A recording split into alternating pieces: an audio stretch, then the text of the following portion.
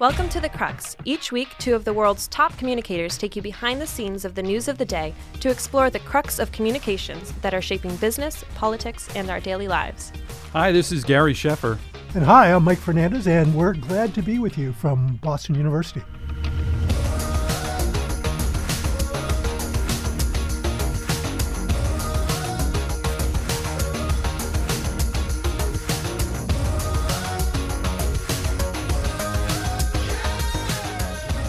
Gary, how you doing? Doing great, Mike. Nice to hear your voice again. Good to hear your voice. Looking forward also to listening to our guest. We have an author with us today, David Murray, who's just written a book called An Effort to Understand Hearing One Another and Ourselves in a Nation Cracked in Half. Should be interesting. It's very good. I'm a big fan. So anyway, let's go to the news. The first thing that I want to talk about, which may seem strange to some of our continual listeners, is Harry and Meghan and their bombshell interview with Oprah. Yep. Now, what's fascinating to me is the American colonies freed themselves from the British Crown nearly 2.5 centuries ago, but you may not know it based on the remarkable attention the Oprah interview with Prince Harry and Meghan Markle has gotten in North America. Both Harry and Meghan in this interview said that unnamed relatives had expressed concern about the skin tone of what their baby would be. They accused the firm of character assassination and perpetuating falsehoods. And Markle said she contemplated suicide during her time as a working royal. Additionally, Harry revealed that he was forced to flee Canada and to make multi-million-dollar deals with Spotify and Netflix after his family literally cut him off financially. And then it took 2 days, Buckingham Palace finally issued a statement which read, "The whole family is saddened to learn the full extent of how challenging the last few years have been for Harry and Meghan. The issues raised, particularly that of race, are concerning. While some recollections may vary, they are taken very seriously and will be addressed by the family privately. Harry, Meghan, and Archie will always be much loved family members." So Gary, clearly a bad week for the royal family. Yeah. What should we make of all of this as communicators? Did Harry and Meghan handle this well? And what of the response from Buckingham Palace? You know, Mike, I'll say two things we discussed this in my crisis class at BU last week. And I had taken the position with the class that, boy, if it was my family, I just don't like doing these things in front of Oprah in the world, right? But they made me understand. So you were leaning in the direction of Piers Morgan. Yeah, exactly. Well, no, no, not exactly. But I don't understand living your life in public now. But they said, Professor, look, these folks are public no matter what they do, right? Mm-hmm. So it's not realistic. So their point of view, Mike, and I'm translating for them, was, look, if you want to drive change, if you want to make things different, if you want to call out something that's improper or unjust, you have to. And to them, it sounded like Harry and Meghan had been frustrated in their private conversations and decided to go public. So from a pure communications point of view, picking Oprah to do the interview, I think was brilliant. I think they conducted themselves fairly well in the interview. And I would have to say, based on my students' reaction, that they are viewed much more favorably by that generation. And by the way, that generation of young people in the States is incredibly focused on the royals. They are very interested in the family. So I would just say that if you're going to do this, I think they did it the right way. And I think the Buckingham Palace statement was too little, too late. Yeah, you almost wonder if there was some amount of empathy and heart that they could have shown earlier. Yes, in this process. And you wonder too, you and I come out of politics, Mike, the cynicism in me always comes to the fore in these kinds of situations where you wonder if the palace issues a statement and then deputizes others to go out and undercut the opponent And certainly we know the palace has a very strong communications operation. At least that's how it's been portrayed over the years. So I'm a little bit cynical about the real strategy that may be behind what's going on. It also was interesting and eerie how similar some of the conversation with Oprah was in comparison to similar interviews that Lady Di had, decades ago. Yeah, so there's a pattern. Yeah. We're going to shift gears now to burger royalty. That is, Burger King in the UK is finding itself in a bit of a tweet storm. On, of all days, International Women's Day, Burger King put out a tweet that read simply, "Women belong in the kitchen." The fast food giant then followed up its initial tweet with another as part of a thread, and it read, "If they want to, of course. Yet only 20% of chefs are women." The chain then added that it is launching a scholarship program to help female Burger King employees pursue their culinary dreams. The problem is that a lot of Twitter users got pretty upset by that first message, and some even failed to read the second and third messages in the thread. And then in a bit of a recovery move, the company explained the tweets were meant to bring attention to the huge lack of female representation in the restaurant industry. It deleted the original 3-tweet thread and posted 2 tweets. The first tweet said, "We hear you. We got our initial tweet wrong and we're sorry. Our aim was to draw attention to the fact that only 20% of professional chefs in UK kitchens are women, and to help change that by awarding culinary scholarships. We will do better next time." And then the second tweet said, "We decided to delete the original tweet after our apology. It was brought to our attention that there were abusive comments in the thread, and we don't want to leave the space open for that." So that was it. Gary, what lessons should communicators take away from this example? And what do you think of Burger King's attempt to apologize and recover? Mike, I'll say it's coincidentally, our students wanted to talk about this at Boston University. And I learned I learned one thing really important from the students in this discussion. The first thing was, to your point, people often don't read the second and third tweets. So you need to make sure that first one doesn't lean heavily on what's to follow. And certainly some competitors like KFC jumped in immediately after that first tweet and pointed out the awkwardness of that tweet or the wrongheadedness of it. And secondly, we got into a conversation with the students about why does this happen so often? Why do companies like H&M put out a t-shirt, a sweatshirt that was offensive to Black Americans, or ads that go wrong? And one student said, "Professor, it's because there aren't enough people, diverse people, in the approval chain, or there's not enough sensitivity to these issues in the approval chain. And so if you want to change your organization, you want to avoid these kinds of things, take a look at the diversity of your team." And I thought it was just a great observation by a young person. So look, it happens frequently. I think it was wrongheaded from the start. And then the apology wasn't great. And the reason they gave for deleting the first tweet wasn't great. It wasn't authentic in my view. So now, lastly, Mike, I'd ask you, my students said, cynically, some of them in a good way, good discussion, "What does it matter, Professor? Burger King got its name out there and people were talking about Burger King." So all good, all news is good news. Exactly. But that's how cynically they had viewed it, is that it was purposeful. Yeah, I doubt that it was purposeful, because I don't think on International Women's Day you want to stub your toe in quite this way. I mean, sometimes what happens, I think, though, in communications is that people think about being cute and clever first, as opposed to thinking about the process of communication and thinking about the audiences they're trying to reach and what's going to actually be the takeaway. Yeah.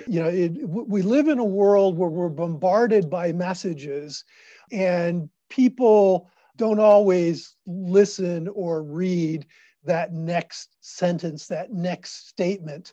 So you have to be much more cautious. And as your students said, the world we live in, particularly in North America, is much more diverse today than it was 20 years ago.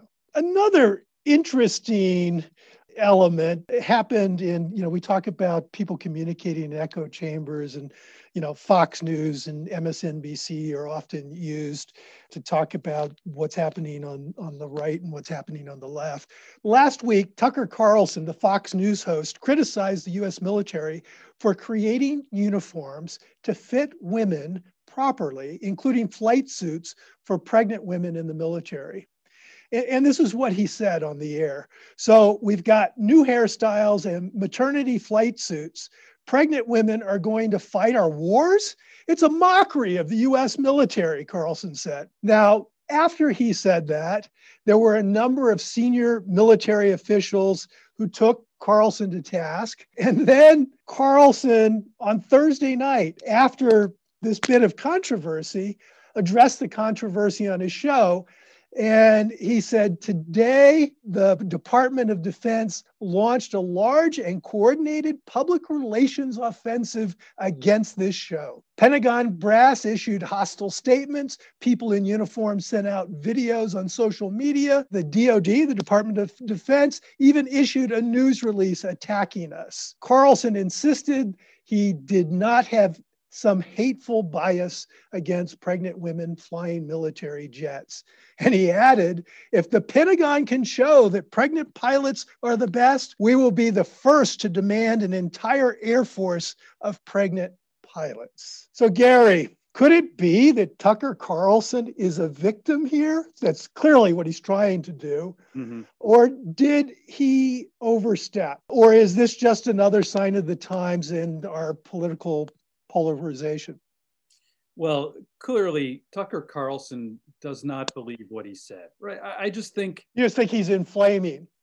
I think he's doing it purposefully. The entire primetime schedule of Fox News is about victimization and grievance, a grievance culture. And certainly he is the best at it. He's best at this. It's what his comments were wrong-headed, and he knew it.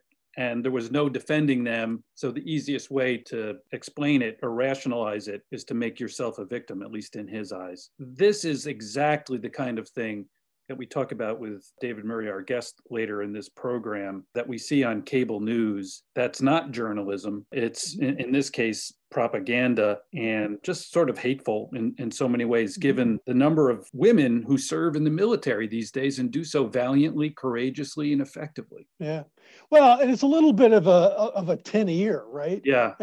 I mean, we've even seen this in corporations where they quickly lash out at their opponents before really understanding the consequences of what they say. We've got these hair trigger responses in the body politic and in public discourse today. And somehow, some way, we've got to get beyond that. Yeah. Tucker Carlson is a one-trick pony, Mike, and this is his trick, victimization. And he's making a lot of money doing it. Yeah, he sure is. So, Gary, we've talked before a bit about political polarization being enabled by social media, but there's a new study from the American Economic Review. It finds that social media platforms such as Facebook can actually help to reduce animosity between liberals and conservatives, Democrats and Republicans. Given congressional hearings where social media execs have been raked over the coals and the outrage over possible social media censorship and discussions over publishing liability, you might think social media only inflames political tensions, but the study says not always. The study found that although people tend to gravitate toward news that confirms their own views, they're willing to read articles that feature opposing views if they appear on their feeds, specifically on Facebook. While reading an opposing view may not change one's mind, it may change their attitudes towards those who hold opposing views. In fact, 2 months into the study, it was found that participants' attitudes towards those who hold opposing views actually improved. The study also underscores just how important social media platforms like Facebook are to molding public opinion. Their algorithms play a key role in shaping what kinds of news and stories we actually see. And if exposure to opposite sides is what helps contribute to depolarization, then I say Facebook and others should look into it. In short, it seems to me kind of a nudge theory at work. If we expose people to diverse thoughts, to different thoughts, perhaps they become more understanding of others. Gary, what do you think of the role of social media platforms with regard to this? And do you see more harm than good as a result of these platforms? And how might social media platforms be incentivized to promote bipartisanship or at least civility? Boy, that's a lot of questions. I think they're doing more harm than good right now, Mike, despite this study. And because they do continue to allow, despite some big efforts, disinformation, misinformation, and dangerous information to be promulgated. And we've seen that, of course, in things related to the rollout of the COVID vaccine or the January 6th insurrection and riot, all inspired, or that in part inspired by what's on social media platforms. However, this is a ray of light. If the news feeds are done well, if they're not manipulated, they can be forces for good. I just think it's a long way to get there, Mike. I don't mean to diminish this study, but wow, we all know that sensational news sells. And so far it's selling really well, particularly on places like Facebook. Yeah, I think as I reflect on this, it's like so much of this is dependent on the receiver of the information to kind of, edit and cull the material they read in a way that's somewhat more informing and looking across a greater skein of input.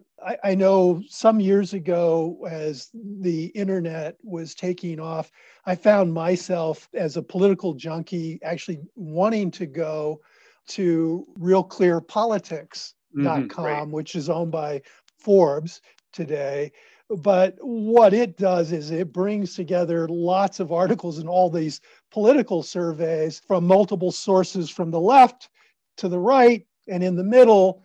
And you have a better idea of what's happening in politics across the US as a result of that, I think. And it prompts me to always think about not just what my own political mooring is, but about how people get to different conclusions faced with the same amount or the same types of information. I just think we somehow have to better edit ourselves about what is real and what's not. And we also have to all have a learning journey where we're totally always in pursuit of the facts and the truth. Well said, Mike. Well, we've got a terrific guest. Looking forward to hearing David.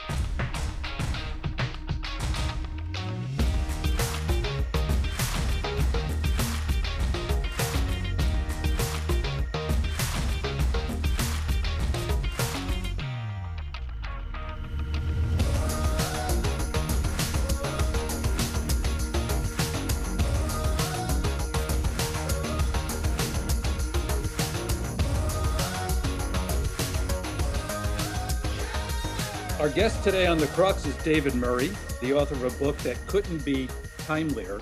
Or is it more timely? I don't know, Mike. I'm really nervous because we have a professional writer on The Crux this week. But it couldn't be more timelier. An effort to understand hearing one another and ourselves in a nation cracked in half. Crux called the book a smart, witty account of America's failure to communicate. Sounds like a line from a Cool Hand Luke, right? Failure to communicate. Anyway, let's get on to enough jokes. Let's get on to David and his terrific book. David heads the Professional Speechwriters Association and serves as editor and publisher of the monthly magazine Vital Speeches of the Day.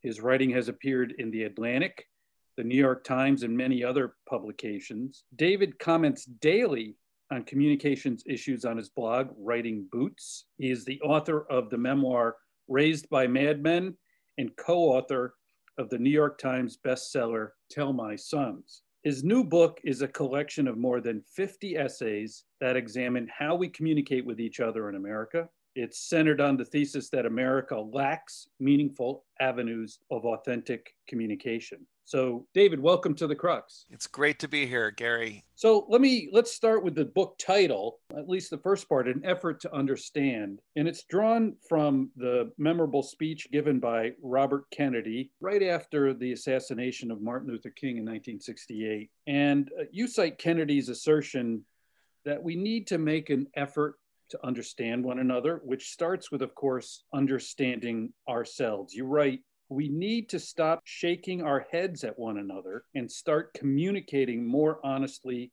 with ourselves. What do you mean by that, David? I think that, how often have you heard on social media or heard in conversations with people like-minded to you where people say, I will never understand how someone could vote for someone like that. Mm-hmm. That's a vow of ignorance. It's a vow of ignorance in a society that this is a democracy. This is a country that was, one of the things about that Kennedy speech that nagged at me as I heard it over and over and over again, as I played it all around the world to audiences of speechwriters and communicators, is that term, an effort to understand. What does he mean by that? Why does he keep repeating that sort of bland sounding phrase? Yeah. He said, in this country, we need to make an effort. He says it over and over. Why? Because this country is a hard country to be a citizen in. This is a country, with slavery as one of its social bases that we are always going to be dealing with. It's a country that is of immigrants. It's a country, it's always going to be a country that's harder to live in, where you have to make an effort to understand. And the way you make an effort to understand other people is to find connections with those people. And that means listening with imagination, not just listening to what people say. Right. If they sound like an idiot, not just listening to what they say, but imagining yourself in their shoes, imagining how they came to that point of view, seeing analogous places in your life that they're in their life. And that seems to me to be the obligation of American citizens. Interesting. And one that think I'm we've not given sure. up on that, David? Have we given up on it? Yeah, understanding others. Understanding ourselves. I think that in some ways, I don't even know about giving up. I think it almost might be some of us never tried. We didn't consider it our responsibility. The self-righteousness with which both sides of the political equation come to these conversations online. I don't get the sense that these people tried and failed. I get the sense that a lot of us have not tried yet. Yeah. Don't you think one of the problems is that we listen, but when we listen, we don't listen to understand. We listen so we find our opening to say our piece. It's communication as a competition. It's communication to win. It's communication to persuade. Communication isn't persuasion. Persuasion is persuasion. Mm-hmm. Propaganda is persuasion. Communication is sharing, commune. We are sharing ideas back and forth, that we're trying to understand one another. It's its own philosophy.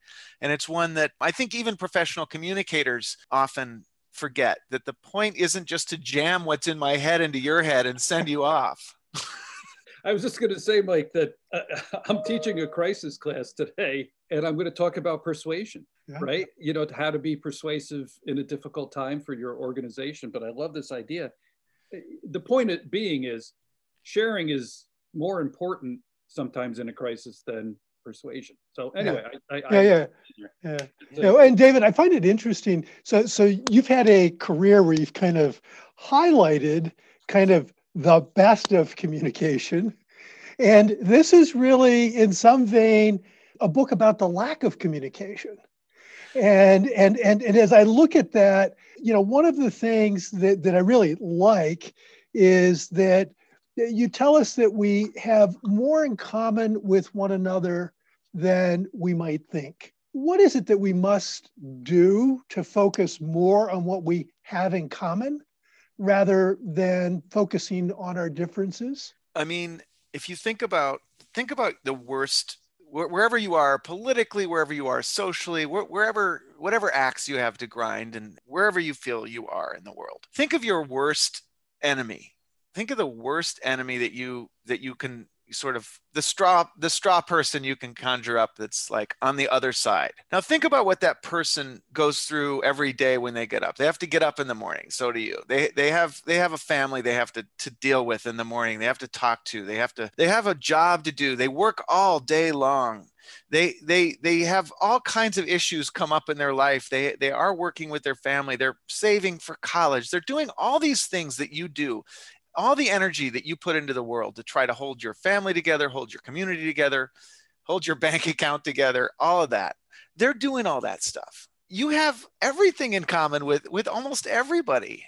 I mean, and it really doesn't matter, if you're talking about rich people or poor people, but we're gonna focus on the political difference that we have, or we're gonna focus on some attitudinal differences that we have. And those attitudinal differences and political differences are obviously very consequential in terms of public policy. But if we're going to understand each other, it's not really that hard. Our lives are all very similar, and what we go through and what other people go through, and the wonderful things that almost all people, you can find some heroic thing that they are doing or have done in their life, and that they're facing and dealing with every day, and that they're achieving.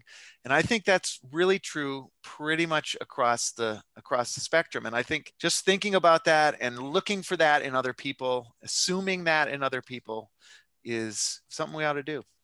On this podcast, we've talked a lot over the last 2 years about the clash of ideas, and talked about how polarization in part is almost nurtured by the new media environment that we find ourselves in today.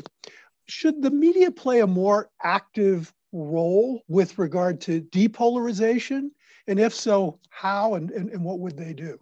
I mean, I don't blame media across media. I blame cable TV news for this. I don't think that, we could sit around and talk about how whether the New York Times or the Wall Street Journal are more or less polarizing or polarized than they were 10 or 15 years ago. That's a conversation. But what's going on with this cable stuff is it's just brutal. I mean, if you take 2 months off of watching MSNBC or Fox, or really even CNN, you come back to it, and I've done this. I've done this as an experiment. You come back to that, and it's so ridiculously obvious what they're doing. They're basically, you turn on MSNBC, and they say, you know what the other side's saying?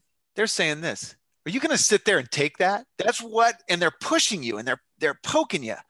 That is exactly what's going on these things, and they do it very cleverly. It looks like information. It's really well researched, and it's basically trying to get you to, and no, they're never going to change that. Yeah. But aren't they also kind of gateway drugs into other online media that sort of takes it to another level? And drugs is the right word, because especially during the Trump era, but all the time, when you tune into some of these things, or when you click into an article, you have this feeling. It almost feels like a morphine drip. It's like, okay, something nasty about Andrew Cuomo. I can't stand that guy.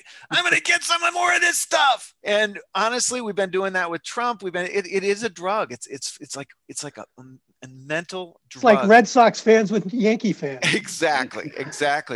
And if you find out that somebody on the Yankees might be going on the DL, you are going to read that article, because that's fantastic. That's what these guys are doing to us. And it's bad. It's just so bad for us.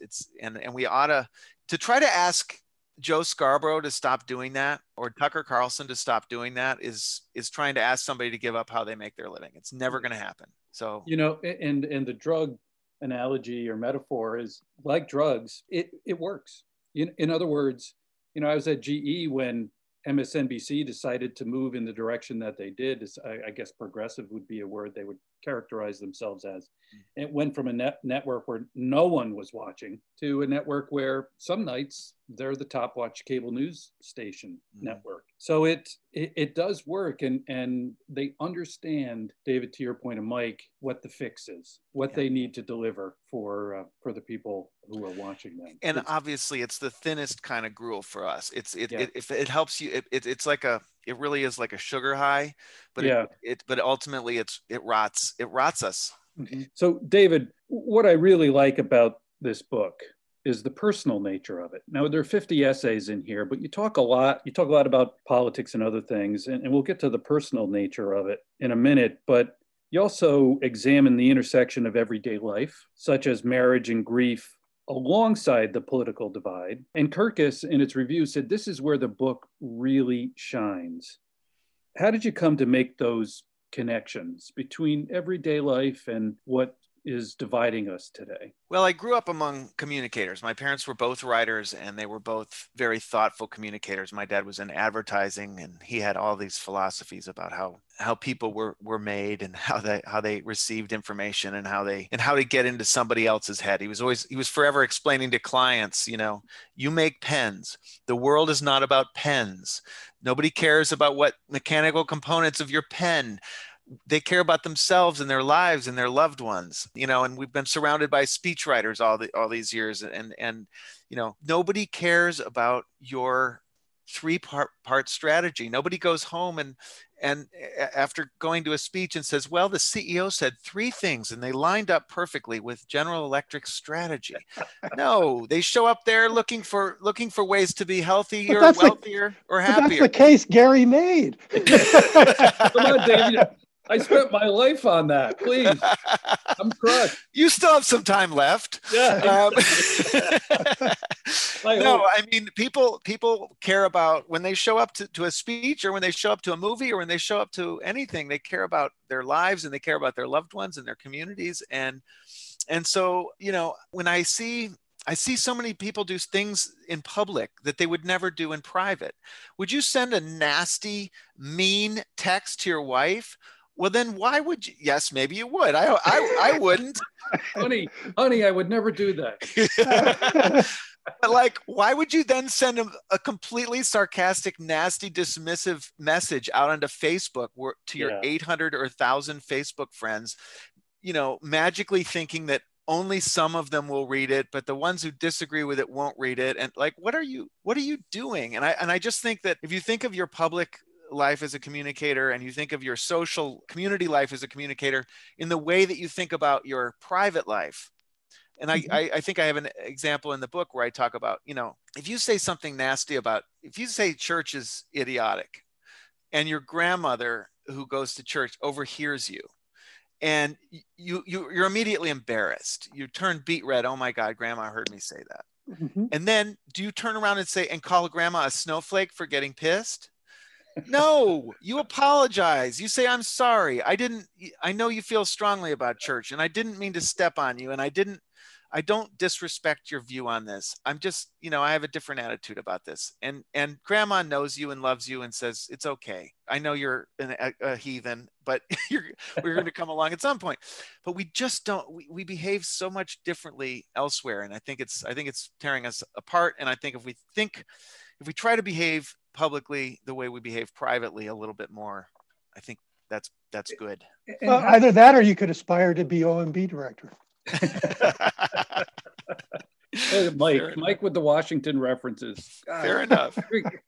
So how to extend that now out of the living room with your grandma, David, to obviously our society, this country is made up of people with different backgrounds, different points of view, different perspectives. How does that extend into conversations with people you may not know and may not agree with?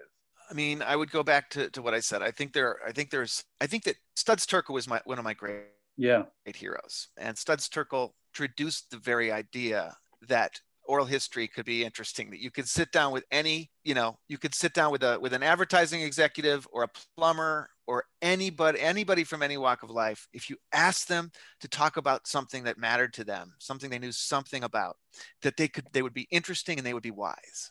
And I knew Studs, and I saw how he talked to people. I saw the spirit that he brought to every conversation, which was, and he was a virulent socialist. Like this was exactly. This is not a politically moderate guy. I'm not advocating for political moderation. I'm advocating for love of fellow human beings. I'm advocating for, if I sit down with you, I'm curious about you. I think you have something to say. You've lived a different life. Where were you born? Mm-hmm. What were your parents like? What was the first time you did this? When was the first time you went out on a date? I mean, I'm curious about that with everybody. And so I think are a lot of people. And I think this online, this year has been terrible. This 4 years has been terrible. We think of each other as online cartoons. We think of 70 million people as idiots. Like, what are you?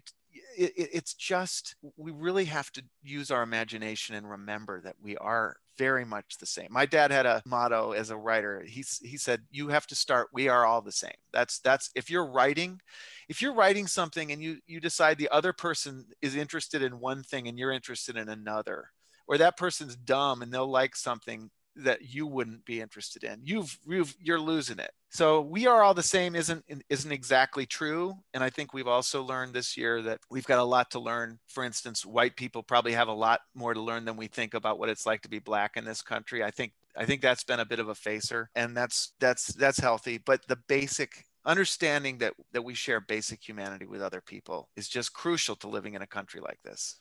Yeah, well, one of the things about that too that's interesting to me, and I just watched a biography of Jimmy Breslin, who was to New York what Studs Terkel in part was to Chicago, or Mike Royko was to Chicago. Mm-hmm. But then communication was longer form. We had more time, we had more space. And now we're operating where we're kind of, we write a sentence or two and then we're off to the next thing. And we don't really read, we scan, multiple posts, one right after another. Does that create a different psychology and a different behavior around all of this? Well, I suppose. I mean, I think, I published this thing called Vital Speeches of the Day. Think about this. Vital Speeches of the Day was launched in 1934 because the guy who was launching it felt that the problem was in this country, nobody actually listened to anybody's whole ideas. The term soundbite wasn't there back then, but it was like people excerpt little ideas and put it in slants and put it in their own newspaper and slant it in a certain way. This guy was like, we're going to have America's great leaders speak, and we're just going to publish their speeches unedited. And we're still publishing that magazine today for the same reason. I mean, we could get into, the deplorables thing with Hillary Clinton. I talk about that in the book when she said deplorables. And, you never call people deplorables. And she talked about people in a basket of deplorables. That's just like not good language. People don't fit in baskets. People aren't deplorables. Like that's just, or maybe some of them are, but you don't say that. But if you look at the whole context of that speech, she was saying, yes, there are some Trump voters who are like unreachable, but there are other Trump voters who we have to listen to. There are other Trump voters who have reasons to be upset, who feel left out and lost and left behind. And those people need to be listened to. They have a real point of view. That was the gist of her speech.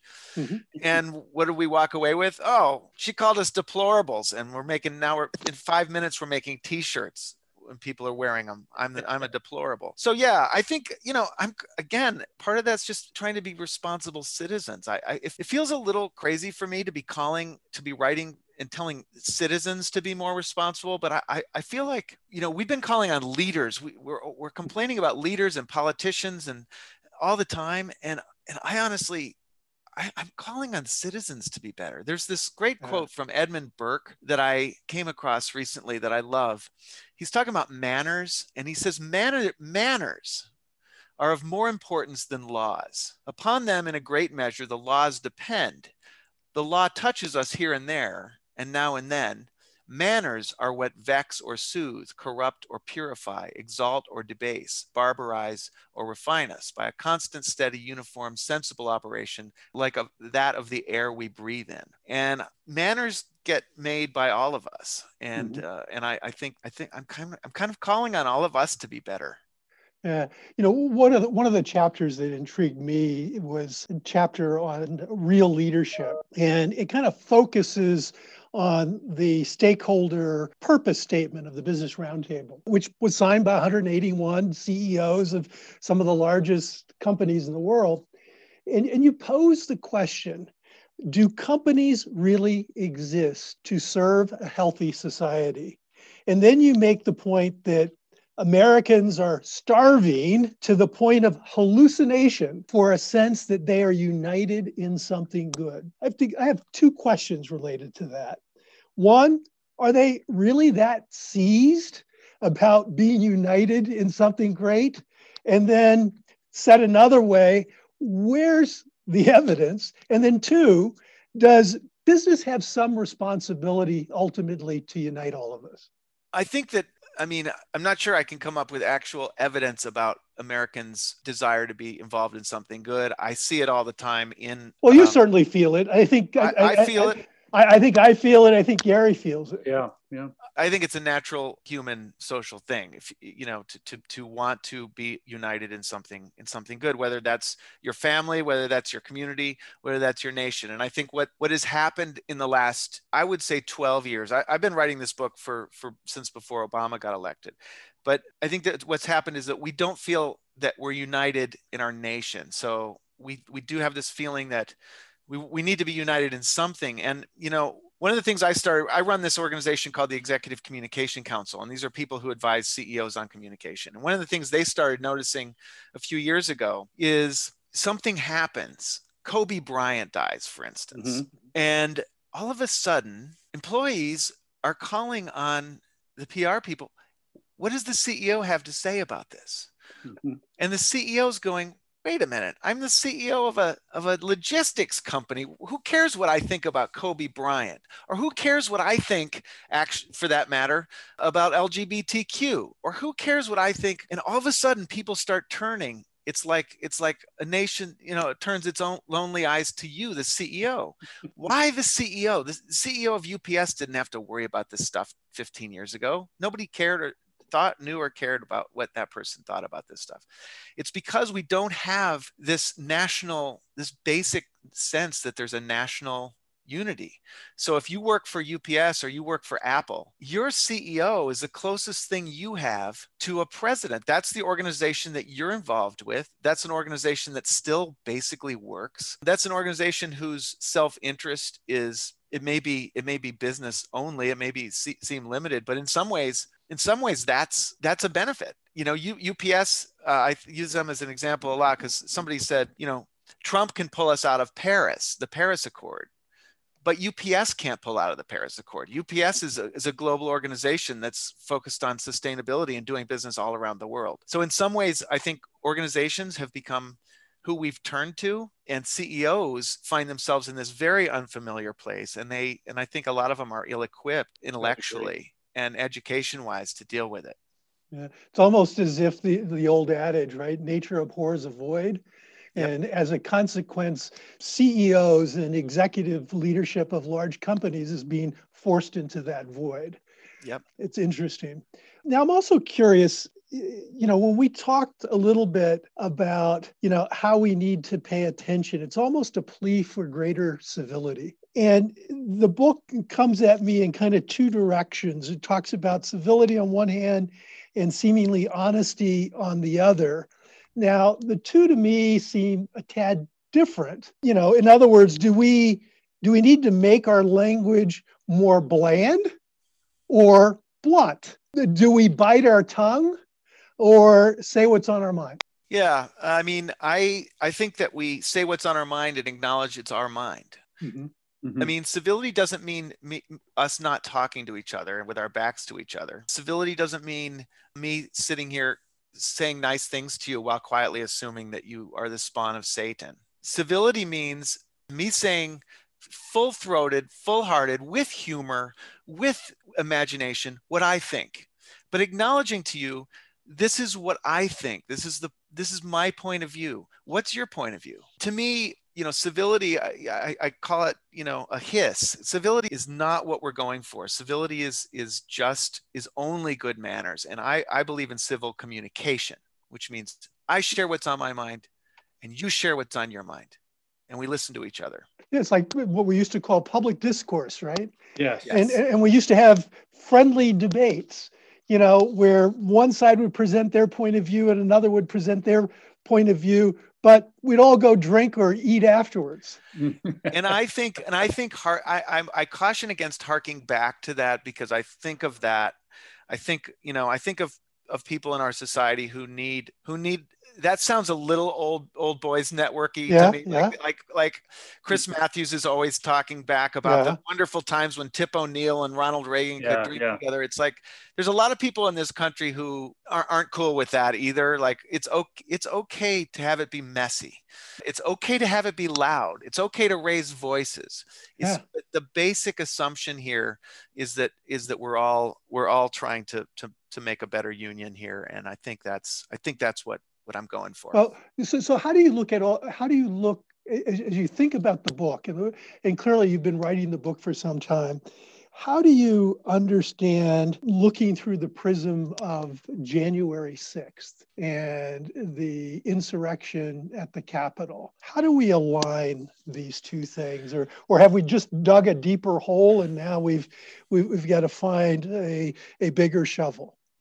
Well, January 6th was terrifying and truly disturbing for everybody who pays attention. I mean, so that's true, and this QAnon stuff is scary, and that's cult stuff, and that's just like truly disturbing stuff. I do think that even in the January 6th thing, and this, this is hard to get across, but even the January 6th thing, when you think about what you saw there on January 6th, and you look at the looks on the faces of the people who were going into that Capitol that day, and you set aside the truly scary nature of that, and you realize this was the most exciting day of any of their lives, of most of their lives. This was a time, think about yourself and think about a time when you said, screw it, I'm just going to do this.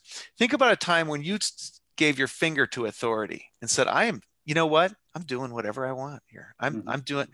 Think about a time when you felt community, when you I had this time in my life where I got myself to the head of like a community movement. And I remember suddenly I had all these friends in this community, and we were all trying to do something.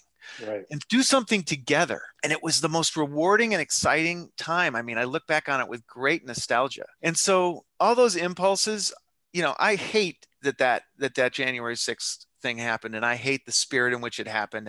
And my community organizing didn't involve chanting about hanging people. Okay. But if we're going to try to understand how that happened and how to make that kind of thing unhappen, we do have to understand what's going on inside the people who are doing it.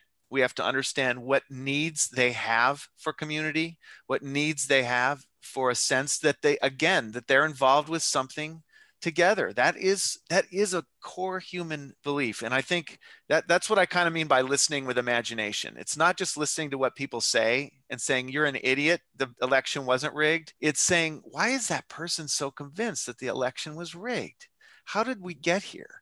And I think doing that is everybody's responsibility. The listening part of this is really interesting. We've lost our ability to listen because you don't have to, right? With someone who disagrees with you or has a different background or perspective. How do we change that, David? This is something I talk about a lot with students. We're talking about stakeholders, right? And I grew up in a corporate world where, somebody opposed you or criticized you, you basically told them to talk to the hand, right? You basically said, I don't need to engage with you. And this idea of listening skills and what you described so well was sitting down like Studs did, and just with passion, almost interrogating someone in a personal way, and actually absorbing it and then transferring that to your organization. Look, these people, just want this and this and this. And it's because, right? But it's so hard for people in a boardroom or in a C-suite to go through that process, right? Because they're taught to be sort of masters of the universe, and they know everything. What can you do? What could a communicator do in a C-suite to introduce that kind of deep listening? So to answer your question, for example, right after George Floyd, I won't name the company, but a number of our folks in the Executive Communication Council got together. And, the CEO of that organization interviewed a number of Black senior executives about George Floyd and about their experience being Black and working in the company. Had never done that before. Heard stories that changed him, that touched him deeply. Heard a story of a senior African-American executive in the organization who went out for a run, comes home in his fancy neighborhood, comes into his house. He's having a drink of water, and all of a sudden there's 15 cops outside the house. Wow. Demanding that he come out because a neighbor had seen this African-American guy running through. These stories, the CEO had never heard these stories. Mm-hmm. So these stories he heard, they have all these listening sessions in this organization. He heard the story. He's passing it on from a credible person who's close enough to the board that the board has to understand. And the CEO has been moved to tears about these kinds of stories. So to me, I think a communicator has to find those people who can talk to the CEO, has to find those people who people have to listen to on these issues and realize this isn't just a bunch of jerky activists out there. These are credible human beings who have truly something to say. And I mean, my question is to you, why do you think the change has been that you suddenly now feel that compelled to get through to board members? I mean, for years, corporations did just say, talk to the hand. What has changed in your mind that makes it corporations really need to listen to this stuff? Yeah, and I think, David, there's a couple of reasons I can think of off the top of my head. One, it's generational, right? And I think of the change at GE, for example, from Jack Welch to Jeff Immelt. Different generation, raised with a different set of understanding about business role in society. I think there's that. I don't diminish either, and this sounds kind of harsh, but I don't diminish the personal risk that board members feel from a financial and fiduciary responsibility to oversee the organization in a significant way. I just think business has come to a different understanding than the Milton Friedman approach. Yeah. And while things like the Business Roundtable oath of purpose, whatever they called it, may seem on paper to be nothing more than a head fake in some ways, I do think CEOs are being pushed by another generation in their ranks to actually open their ears and do something. And never harder than they've been pushed this year. I mean, this was the year that the CEOs actually said the words, I actually don't know what's going to happen. I mean, could you repeat that? That's something a CEO has never said. I was surprised by this. And so I hope that lasts a little bit. I hope CEOs said that and realized the whole world didn't come crashing down around them and, realized, got a little bit more cultural. Yeah. And look, this sense of vulnerability from leadership, I think is a good thing. Yeah. This idea that you don't know everything is I think bonding. It helps you bond with your people and makes them want to contribute to the solution. Yeah, I've got a couple final questions here. One is quickly about speech writing, which I love. You can't see it, listeners, but behind me on my bookshelves are a couple collections of the Sapphire's collection of the greatest speeches of all time. I occasionally just crack them open and try to be inspired in my own writing. But we've just come through 4 years, David, where presidential speeches, I think we can all agree, were poorly written and delivered. And were they even speeches? Exactly, right. And then at the rallies, they're not speeches. They're, I don't know, some kind of expression of personal troubles. I don't know what those were. And we also talk, on the other hand, but endlessly in the corporate world, on the need for authenticity, but corporate and political world, which seems to argue against scripted remarks. You mentioned earlier the terrific publication, Vital Speeches. What is the future of speech writing, given short attention spans and this focus on sound bites? I'm not worried about short attention spans or sound bites. The purpose of the speech, the social purpose of speech, has evolved fundamentally since the first speech was given in a cave somewhere. The first speech that was given and the first speeches that were given were efficiency devices. They were, let's gather everybody around and tell everybody so I don't have to tell everybody one by one. Then the Gutenberg press sort of allowed you to distribute speeches and ideas. Then radio came along and you could broadcast, and then TV, and then the internet. And so now I can reach everybody with an email. I can reach everybody with a YouTube video. So why am I standing in front of an audience, inconveniencing the hell out of 300 people who had to all fly here? And I'm standing there talking to you in person. Well, that reason must be socio-emotional. That reason must be not purely intellectual. If I have something purely intellectual to share with you, I will send you an email. But if I want you to see what it looks like when I say it, if I want you to feel how it feels to sit next to one another when you hear it, then I'm going to call you into a room together. So I think speeches are still truly important. I think the words are just as important as the, we've ceded a lot of ground as speechwriters to speaking coaches who think that just being personable and authentic and warm gets it done.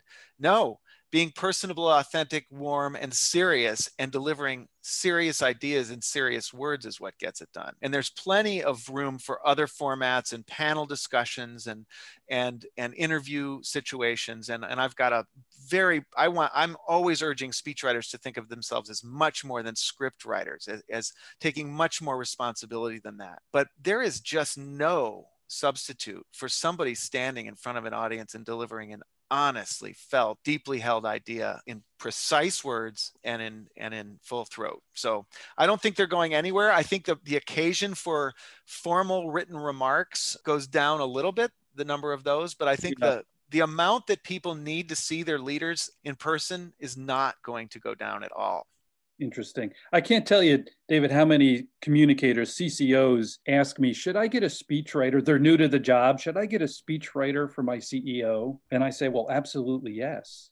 Yeah. And because there will be occasions that fit the description you just provided. So I would, every time now someone asks me that, I'm going to refer to them to the remarks you just made, because I think they're spot on. Yeah. And look, get a speechwriter who also understands that there's a lot of different ways to get the leader across, who understands that video can be used, who understands that their job is more than just to write scripts. So last question, coming back to the book, an effort to understand, and listeners can tell how enthusiastic I am about this book. I think it's really terrific and enthusiastic, David, about what you've had to say today. And there's a lot of business and politics in the book. But what stands out for me are the essays and references to your parents, friends, children. And near the end of the book, there is an essay about your father's funeral, and it's titled Words Hold People Together. Tell us about that essay and why it has that title. Well, so my dad was a writer. My parents were both writers. And I came to understand that during this funeral, during the time he was dying, I came to understand that all we really had together was words, but that words were things, that words were a lot. They lasted after death. Mm-hmm. And so with writers, I think writers understand that about words, and I think non-writers maybe don't understand that quite as intimately. And so as my dad and I'm not sure which passage you might be interested in this. There's a passage about his funeral, and there's a passage where I just talk about talking to him about words. He and I are the latter would be great. The funeral itself. Okay. So maybe the best way I can describe what I think about words and how they hold us together is just to read from this essay. This is an essay for about a week after my dad died of pancreatic cancer in 2009. I told my sisters in an email yesterday, I have to find something to tell people who ask me how Dad's funeral was besides, it was great. I suppose I should first answer for myself what was so great about the funeral and the days surrounding it. I think a funeral has more potential than any other kind of occasion to bond people together, and especially a certain kind of funeral, like my dad's funeral. It was a day of communication. Everyone who attended this funeral had a common cause. We were in Middletown, Ohio, in the middle of a bitter winter to mourn what we all agreed was a significant loss. No one came passively aggressively, as many do to family holidays. No one came there looking to get laid, as some do to weddings. And no one secretly suspected that the transformation we were acknowledging was a temporary one, as many also do at weddings. The occasion was so undeniably real. A human being had gone from breathing to not breathing, from flesh to ashes, that no one talked incessantly about the wonders of the latest iPod. Intra-family agendas and rivalries were lint on a black suit. Even conversations about Obama's crucial economic agenda, even these sounded tinny against the great big backdrop of death of our personal FDR, Truman, Eisenhower, and Kennedy, just to name the first few. Bluster was out. Vulnerability was in. I'm not somebody who believes that the more you cry, the psychologically healthier you are. Still, it seems good to have an interaction once in a while, or 100 interactions in 1 week, where someone says, I am sorry you are sad. and you aren't compelled to say anything more than thank you. Human beings deny their frailty and their pain for very good, practical reasons. They don't want to be a burden to their friends, and they don't want to show their underbelly to their enemies. A funeral gives us a chance to remove the mask, and I'm glad I had the courage and the trust in my friends and family to take that chance this week. The subject of the funeral was an enthusiastic person who had integrity. However complex a character my dad was, and he was, and whatever different things he meant to thousands of different people over his 85 years, we were still all talking about the same fellow.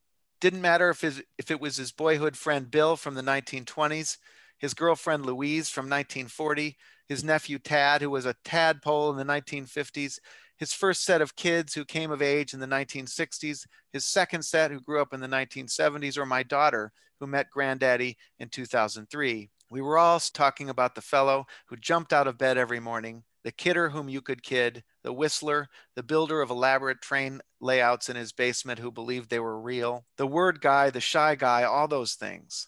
And the stories held together. The colors all matched. It takes a human being, a certain kind of human being, to unify dozens and dozens of people in a spirit as concentrated as the one that healed me in Middletown last week. A reacquaintance not with one or two things that really matter, but with the incredible range of things that matter.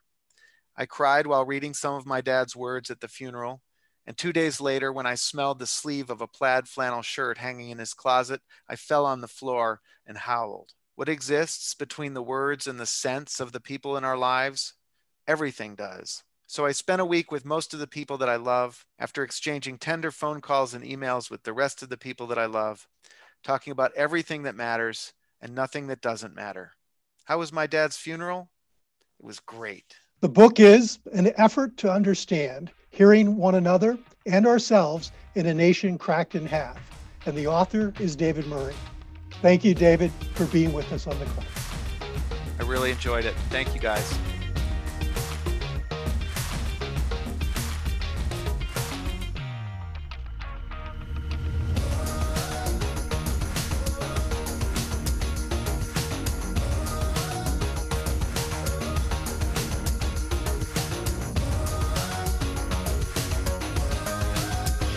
Thanks for listening to The Crux, and make sure to listen for our next episode. Follow us at The Crux on Facebook and on Twitter, and you can find our episodes on SoundCloud and on our website, thecruxpodcast.org.